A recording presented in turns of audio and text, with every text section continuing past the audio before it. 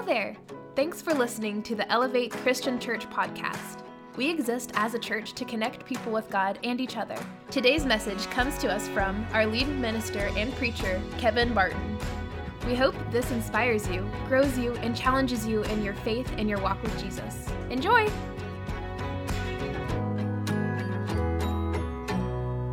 We're starting a brand new series today entitled Christmas Presents. You know, there's a lot of talk this time of year about presents that come in packages when everyone's trying to go out and they're trying to find the perfect gift. But this time of year, we also talk about the concept of Emmanuel. That is God with us. We talk about His presence among us. And so we're starting this new series today called Christmas Presents, and take note of the spelling. We're going to talk more about the presence of God than we are gifts that we open. But I want you to think for a minute. Think about when you were a child, when you were a kid. For me anyway, Christmas was all about the presents. It was all about the gifts. My children, all 5 of them, get excited during this time of year for Christmas. They all have their Amazon wish list, already out, and it gets longer and longer each day. When I was a kid, that's all I could think about. I didn't grow up in the church, so Christmas for me was about presents. I grew up in a poor family, so we didn't get presents at all year long, and Christmas was the only day that I got to open anything. So I was always overly excited. I was a hyperactive kid. I was a hard kid to deal with, and I feel so sorry for my parents sometimes. I remember one Christmas, I couldn't sleep. It was Christmas Eve. I was in 3rd or 4th grade, and I couldn't sleep, and I lay there and tossed and turned and I would wake up every 20 minutes, 30 minutes, and about 2 o'clock in the morning, I woke up and couldn't go back to sleep. I was wide awake, and so I laid there for probably about an hour, and then I decided, you know what, I'm going to go out and see if Santa has made his delivery. I want to see if there are Christmas presents under the tree. And so I remember creeping out of my room. We lived in a little apartment, and walking down the hall and walking into the living room, but it was pitch dark. I couldn't see, and I was kind of fumbling around, and I didn't want to turn any lights on because I didn't want to wake up my mother. And so I turned the TV on. Now, this is late 70s, early 80s, right? And the TV, it didn't go all night long. Around 12 o'clock, 1 o'clock, they would play the national anthem, and then they would sign off. And so all you had was a screen full of static, all right? Almost like Poltergeist, right? And so I turned the TV on, and the static started to dance. And I saw under the tree all of these presents. And it was like the static was dancing on the presents, and the presents were saying, "Come here, come to me, come here." And so for a long time, I just sat there and I just looked. And I just couldn't wait for my parents to get up. I just wanted to open a present so bad. So I thought to myself, one present won't hurt. I'm just going to open one. And so I creeped there under the tree and grabbed a present. I couldn't read whose name was on it, and I began to open it. And I opened it, and it was a gift for me, and it was satisfying. And I thought to myself, well, why stop now? And so one present turned into 2, 2 turned into 3, 3 turned into every present that was given to me, and every present that was under the tree. I opened them all. And then I fell asleep on the floor, only to be awakened by a very, very, I'll say, disappointed mom. She didn't get to see me open anything. But Christmas presents were a big deal to me when I was a child. We would go over to my grandmother and granddaddy Barton's house, and they had 5 children, and all their children, including my dad, had children. And so it was a huge ordeal every Christmas. And my grandmother would buy like 3 presents for each grandchild. So, it just looked like Santa had dumped his whole sleigh in her living room. And all I wanted to do was hurry up and eat I didn't care about dessert because I wanted to sit under that tree as Grandma started handing out presents. It was a big deal to me. So when we're young, we focus a lot on the Christmas presents, on the gift. But you may experience this, and I'm sure some of you have. As you get older, that changes.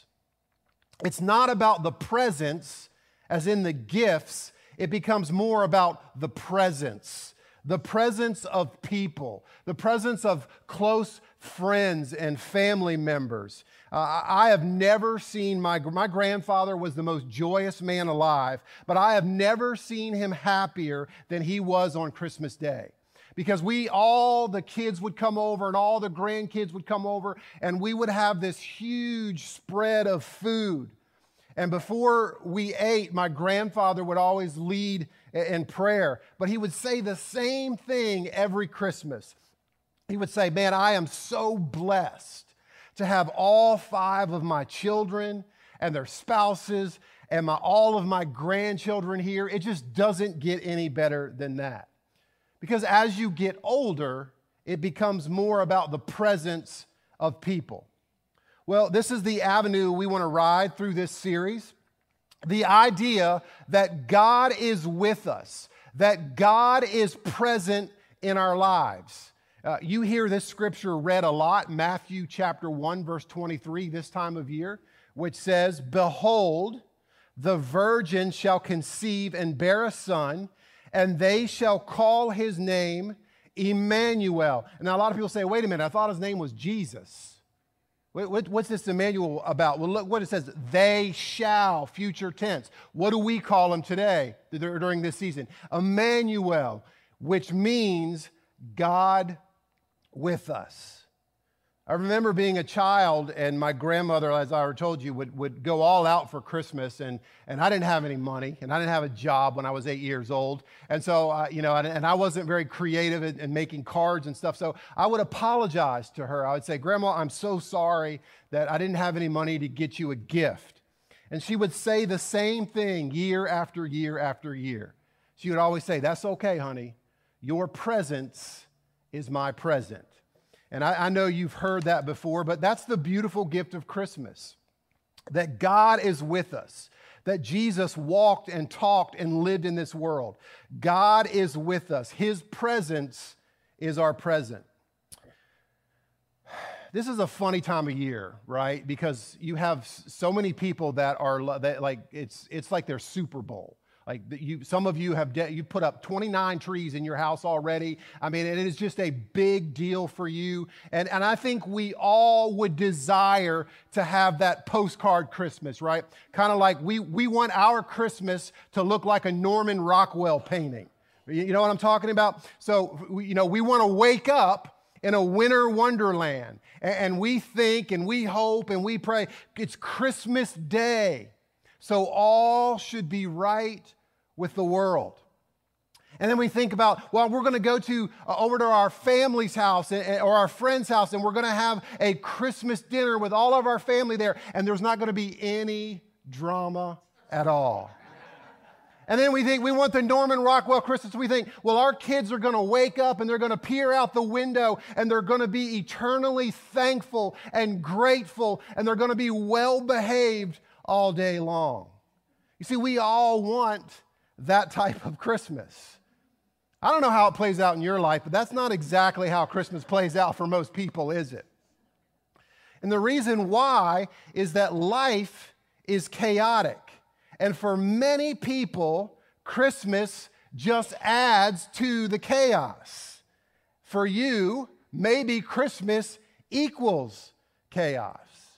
You're already worn out in Hiram, going up and down the strip, trying to find the perfect gift for everyone on your list, and it's just chaotic. Or you're trying to figure out everyone's schedule. Like we've got school Christmas dinners, and we've got church Christmas functions, and we've got the things at my office and at her office, and your schedules this time of year are just extremely chaotic. Maybe Christmas dinner is chaotic for you. Right? So you have that sister or that brother that you don't like. and they don't like you, and you know you're going to be forced to sit by them at a table and break bread with them. Or perhaps you're there and grandma will just not be quiet about her bursitis. She just goes on and on and on. Or we all have that uncle, right? That uncle that shows up on Christmas Day and all he wants to talk about is politics. And so there you are trying to enjoy your Christmas, and crazy Uncle Ned is, and to make it worse, he's a Democrat and you're a Republican, or he's a Republican, you're a Democrat, and so you don't agree, and there's all kinds of chaos and division at the table, which is supposed to be a peaceful family dinner. For some of you, maybe this is your first Christmas alone. Maybe this is your first Christmas as a divorced person. Or maybe this is your first Christmas with an empty seat around your table because someone you loved has passed away. Maybe your children aren't even speaking to you on Christmas Day. Maybe the economy has you wondering, how in the world am I going to make all of this work?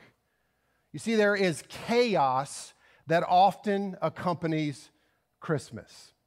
And this is where we want to land this morning. God with us. We say that. We sing about it. But my question is, do we really believe it? Because when life becomes chaotic, when our life fills up with chaos, many of us begin to wonder, is God really still with me? Because I don't see him, I don't hear him, I don't feel him. What's going on? My life is just chaos. Well, this morning's message is entitled, God with Us in the Chaos of Life. And what I want to do to kick this series off is I want to look at Mary, the mother of Jesus. And I want you to think about this just to start. She was just doing her own thing, man. She was living her life, and then an angel shows up, and her life becomes complete chaos. Who knew that carrying the Savior of the world in her womb would turn her world upside down? So let's read about it.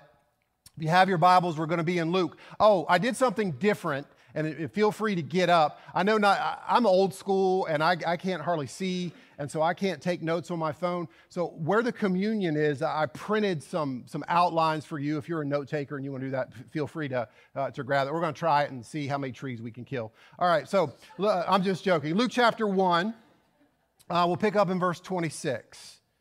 It says, in the 6th month, the angel Gabriel was sent to the city of Galilee named Nazareth to a virgin betrothed. Let me just stop right there. That word betrothed, we would use the word engaged, but it is far deeper than an engagement.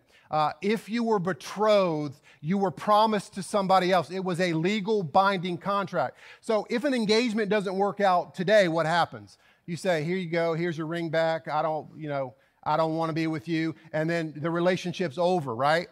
But in that culture, if you were engaged, if you were betrothed and you didn't want to be, you had to go through divorce proceedings just like you were married.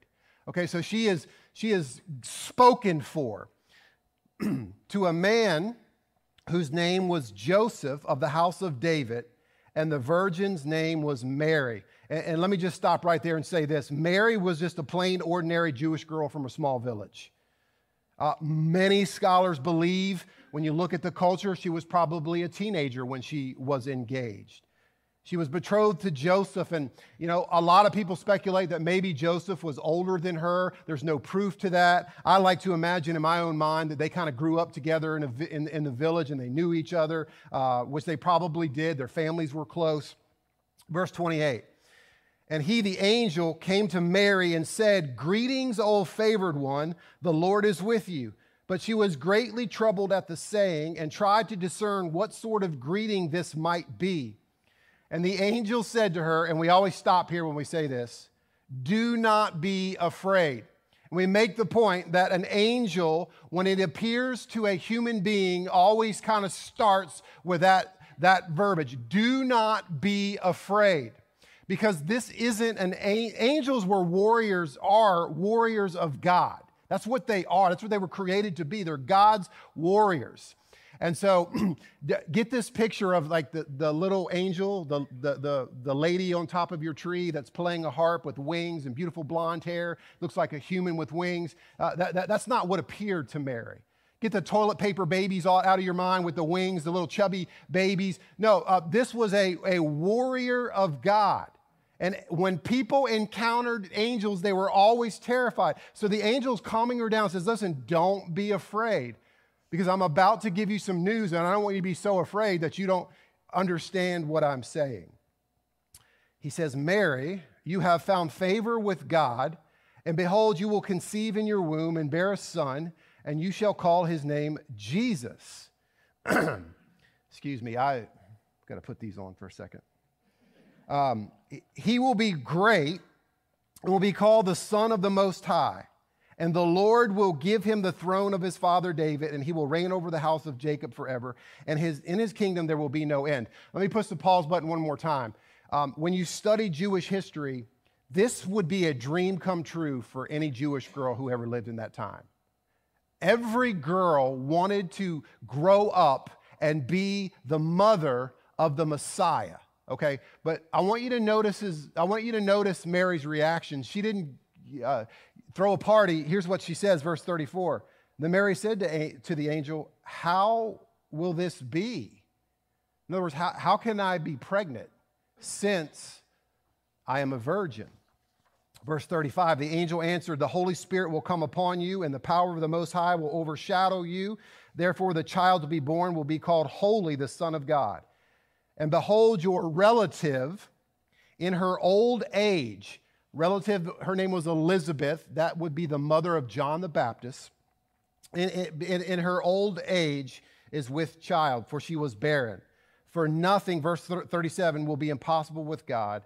Mary said, behold, I'm a servant of the Lord. Let it be to me according to your word. And the angel departed from her. Now, just stop for a minute, and I want you to think about how chaotic this must have been for Mary. I mean, she was a young girl. She was planning her wedding to her betrothed one. She had her whole life in front of her. She was going to marry the man she loved. She was going to start a life together, a family together, living in the community of Nazareth. Now her world is in chaos. What are people going to say? She's pregnant, but that's not Joseph's. What's Joseph going to say? Can you imagine that conversation? Hey, Joseph, can you come in here? We need to talk. I'm pregnant. And, what's Joseph's first thought? I knew that guy at the well was eyeing you up. I knew it. No, Joseph. It's God's. I mean, can you imagine how hard that would be for Mary? How her world was just turned upside down? But in this chaos, Jesus is conceived in her womb. Emmanuel, God with us, was here. And this is the beginning of the Christmas presents. I want to talk about you for a minute. Maybe your life is pure chaos right now. Maybe you're a wreck. Things aren't going according to your plan. I mean, for some of you, you don't look forward to the Christmas season. You're just trying to endure the Christmas season, right? Well, you picked the right Sunday to come in here if that's you. Because here's what I want you to understand. In your chaos, in the chaos of life, God is still present. God is still with you. He's still here. You can experience God's presence in the chaos of life. Mary's life was turned upside down, but she knew that God was with her. So if you have those outlines, if you don't, that's okay. It's going to come up on the screen. I just want to give you 5 things to remember this Christmas season when your life becomes chaotic. And we're going to take it from this story of Mary here. 5 things to remember when life is chaotic. Number 1 is simply this. And don't underestimate this one. You can be highly favored and still have trouble with what God is telling you. Let me say that again because I think it's important. You can be highly favored in the will and the graces and expect the riches of God and still have trouble with what God is telling you. Look at verse 28 and 29 of the text we just read. The angel came to Mary and said, "Greetings, O favored one." Some of your translations are going to say, "You who are highly favored. The Lord is with you." But look at Mary's response, verse 29. But she was greatly troubled at the saying and tried to discern what sort of greeting this might be. See, verse 28 says Mary was favored by God. So the question is, why was Mary favored by God? I think it's very simple. We don't have to overcomplicate it at all. Her heart was pure. That's it. There was nothing special about her. She wasn't rich. She wasn't famous. She wasn't a great prophetess or priest. She was just an ordinary Galilean girl. What made her favored was her heart. And what makes you favored by God is that your heart has been regenerated by the Holy Spirit. You're a child of God, and if you're a child of God, you're highly favored. But look at verse 29 again. She was greatly troubled at what he was saying. You know, if you go through struggles in life, be it of your own doing or living in just a fallen, cursed world, if you go through struggles, if you struggle, if you have trouble with what God wants you to do, it doesn't mean you lose his favor. God's love doesn't operate like that. God's love is unconditional. Here's what I'm trying to say, and I want you to understand. You can be in God's good graces and still have a hard time with what he's telling you to do. Absolutely. You can still not fully understand why you're going through whatever it is you're going through. Just go back to the Old Testament for a second. Think about Abraham and Isaac. When God said, "Abraham, I want you to take Isaac up on the hill and I want you to sacrifice him," do you think Abraham had some trouble with that? I'm sure he did, but he was still favored by God. Think about Moses. Moses was tending sheep, and God said, "Listen, you're going to go to the most evil, powerful man in the world, Pharaoh, and you're going to demand to set my people free." And Moses says, "I can't do that. I have a stuttering problem. I can't speak." And God said, "No, you're going to do it." Think about Jesus in the garden.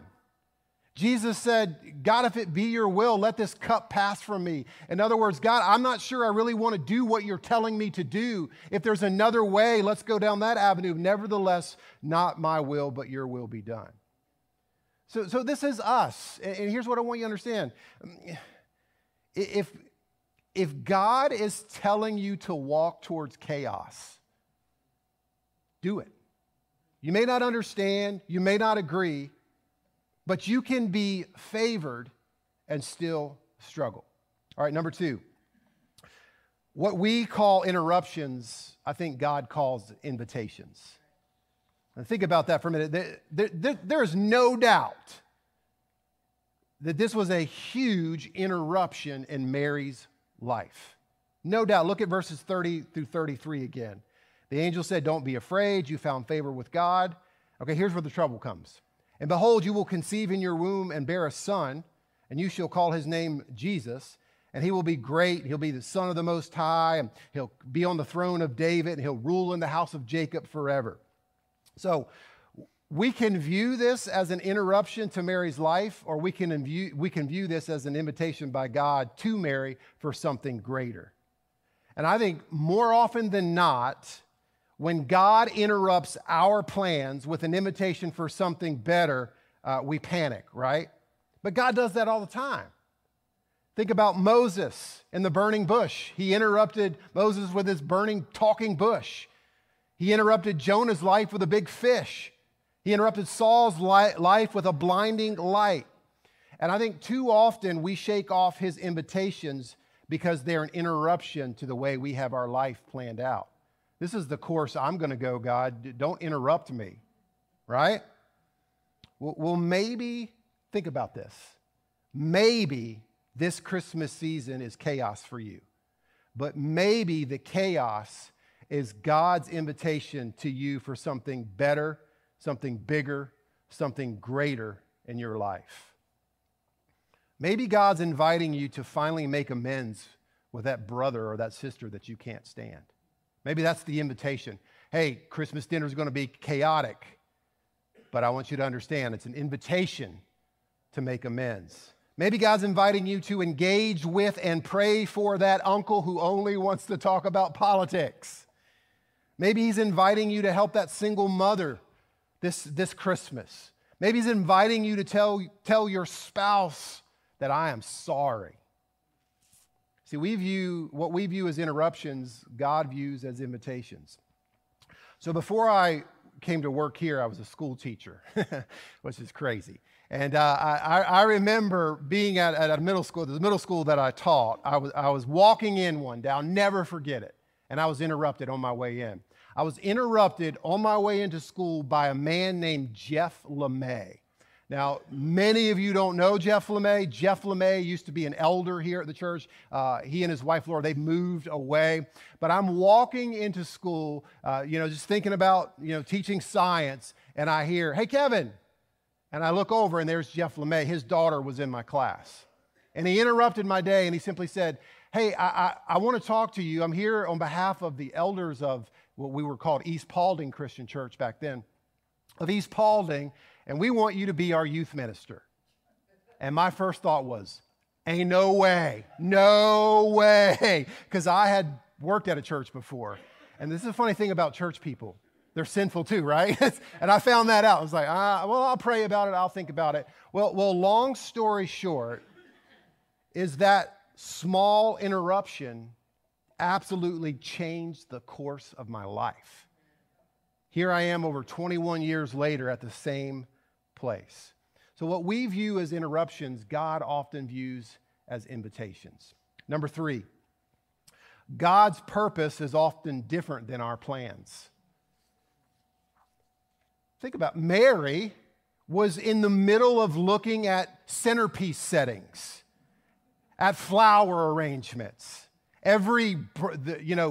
Jerusalem bridal times, she had it delivered, and she was thumbing through looking for the perfect outfit. She was planning this wedding, and then in an instant, all those plans went down the drain. You know what you don't read about in the Bible? You don't read about Mary and Joseph's wedding, do you? Allow me to just say something that it's not doctrinal. But what was Jesus' first miracle? Does anyone know? He turned water into wine. Where was that at? It was at a wedding feast. Now, in that story, who was the most upset? Mary. And I can only think that Mary was thinking, I know what it's like to have your big day ruined. I'm not going to let this happen. Jesus, please do something, for this lady, because she knew her plans were just totally interrupted. Her plan was to marry Joseph, to settle down, to have a bunch of little carpenter children, to take over the family business, and then to die an old lady. Look at verses 34 through 36. Mary said to the angel, "How will this be since I am a virgin?" That's a great question. We don't have time for that. The angel answered her. I'm going to get in trouble. Like when I was on kid number 3, everyone was like, "You know what causes that, right?" So anyway, how can this be since I'm a virgin? The angel said to her, "The Holy Spirit will come upon you, and the power of the Most High will overshadow you. Therefore, a child will be born, be called the Holy Son of God. And behold, your relative, this old lady of yours, in her old age, she's also conceived a son. And he has been in the womb for 6 months." My old buddy, Alan McKever, says this a lot. He's Alan here, and he's not here today. He says this a lot. He says, if you want to hear God laugh, tell him your plans. And I love that. And here's what I would just have you remember, simply this. Outcome is God's responsibility. Obedience is our responsibility. Mary just obeyed. This wasn't in her plan. She didn't dream about this, but yet she remained obedient. So when God's purposes interferes with your plan, how do you react? Number 4, This is an easy point, and I hope you believe this. Nothing is impossible with God. This is what the angel says when Mary says, how's this going to be? I'm a virgin, and you're talking about my relative Elizabeth, who's like really old and, well past childbearing years. Here's what the angel says, verse 37, for nothing will be impossible with God. So I was a basketball player, and I played at a very low-level college, Mid-Atlantic Christian University. I started on the team, and I was one of the semi-good players on the team, but that is as far as I could get. I could never make it to Division I basketball. I could play at this little Bible college. Now, would you imagine, if you would, that the Atlanta Hawks call me today, and they say, Kevin, listen, Trae Young is hurt. We need you to come. We got a uniform for you. You're starting tonight. Tell your church to turn on the Valley Sports Network because you're in the starting lineup. How impossible would that be? I'm 51. I might make it up and down the court twice, and then I'm done. I'm out, right? That's just, it would be absolutely impossible. But even far more improbable than that is a virgin with a child. For nothing is impossible with God. And so if you're in here this morning and you're asking yourself, how's this marriage going to work? I want you to remember, nothing is impossible with God. If you're in here and you say, man, how in the world am I going to ever get a hold or beat this addiction? Nothing is impossible with God. If you're in here and you say, how can I forgive this family member that really hurt me? I just can't find it. I can't find the strength within myself. Nothing is impossible with God. And so I would be remiss if I didn't ask you, what is God asking you to do or believe right now? Maybe it's to start a ministry. Maybe it's to join a ministry. Maybe it's to go back to college. Maybe it's to reach out to someone. Maybe it's to finally break up with that person who you know is toxic. Maybe it's to change the direction in your career or face your addiction or try to mend your relationship with your dad or try to cultivate your dead marriage. Nothing is impossible with God. Maybe you cannot manage the chaos in your life. But friends, God certainly can, because nothing is impossible with him. Number 5, finally, if life is chaotic, remember who you are and remember whose you are. Maybe life is chaotic for you because you just don't have any identity, right? You know who you are. You don't know who you are. You don't really fit in. You ask the question, why am I even here? And your life is just one big identity crisis. You're never going to know who you are until you first realize whose you are. This was a lot for Mary to take in, as we can all imagine. But she knew whose she was. Look at her response in verse 38. To me, this is the pinnacle of the story. And Mary said, behold, I am the servant of the Lord. Let it be to me according to your word. And the angel departed from her. Whose I am, who I belong to, helps define who I am. Mary realized that she belonged to God. And she said, hey, I'm a servant of God. It was a very selfless attitude.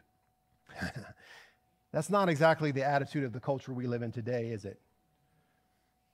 Not at all. I'm going to do something weird, and you're used to it. In just a second here, I'm going to show you 2 commercials. And they're both from Burger King, all right? And listen, this is not an indictment on Burger King. Their food is an indictment on Burger King. No, this is an indictment on Burger King. I can eat a Whopper with the best of them.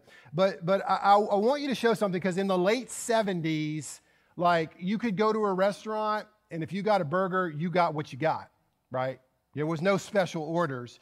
And so in an attempt to kind of overtake McDonald's, Burger King came out with a slogan. What was it? You know what it is?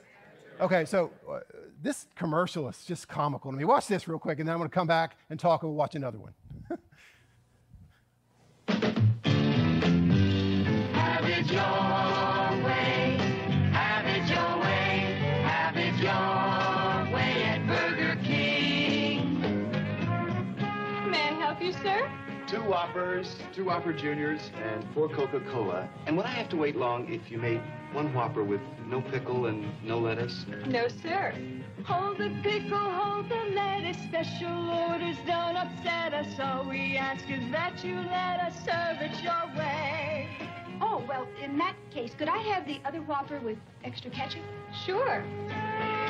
We can serve your rolled beef Whopper fresh with everything on topper. Any way you think is proper, have it your way. Now that's the way to do things, our way. Have it your way, have it your way at Burger King, at Burger King. Okay, what gets me every time when I watch that commercial is, the lady just asked for an extra squirt of ketchup, and they're like, sure, and it's like she won the lottery, But so that was Burger King's message, right? Like, hey, we'll do things your way. And that was just a microcosm when you study the times of culture begin to shift into this narcissistic culture that we've become, that it's all about me. So Burger King, and again, I'm not against Burger King at all. Burger King just forked out $400 million for a new advertising campaign. And if you've been watching football, college football, pro football, and if you don't flip and you leave it on, you've probably seen more Burger King commercials than you've ever seen in your life. They have changed the slogan from "Have it your way" to another slogan. And listen, I love this commercial. It's going to be all I can do not to dance over here. But I want you to see the new commercial, because I want you to see the new slogan. All right, so check this out.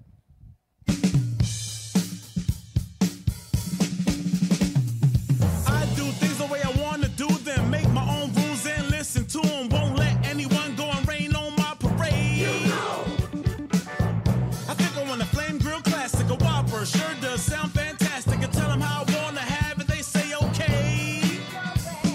You rule, your season the day at BK. Have it your way. If I want it special or just plain, the choice I make is my domain. With every order I can reign and have it my way. The BK menu makes sure my stomach prospers. Onion rings, chicken fries, a Whopper. Any food I think is proper, I can have it my way. You rule, your season the day at BK. Have it your way. After church, you can literally ask my wife. I have been singing this ditty for 3 weeks now. And it may seem subtle to you, but the shift that Burger King is offering is the shift in our culture. It's no longer, hey, we might try to accommodate you. We'll put a little extra ketchup on here. No, the new message of our culture is I rule. It's about me. My opinion is always right. And I'll kick you off Facebook if you don't agree with me, right? My opinion is always right. That's why I'm not on Facebook. Everyone kicked me off. Things should be done in a way so they always work out for me. It is my life. I rule. I'm not going to be subservient to God. I'm going to do what I plan to do. It is my way or the highway. Your way is the only way. And in your eyes, your way is the right way. And it's all about you. Here's the truth. If you're living in chaos right now, it might simply be because you believe you rule. and you are not capable of managing your own life. Did you know that? Neither am I. That's why God sent a Savior to the world. Notice Mary's response again. Like, you just threw chaos into my life, God. And I'm still trembling from this angel, and I'm still in my head kind of figuring out how in the world I'm going to give birth. I don't understand it, but her response was, I am a servant of the Lord. In other words, I belong to you. She knew who she was because she knew whose she was. Maybe you stepped in here this morning and this is just the beginning of the chaos because it's just the beginning of December and Christmas is going to be chaotic for you. Here's what I would say. Welcome to the club, man. Welcome to the club. What I want you to know this morning as we close out is that even amongst all of this chaos, just like with Mary, God is still present. He's still here, and he loves you so, so much. That's why we have Christmas. He sent Jesus to be born so Jesus could die. We hope you enjoyed listening to our podcast today. If you'd like to learn more about Elevate or partner with us in what God is doing here, check out our website at elevatecc.com. Until next time, God bless you, and thanks again.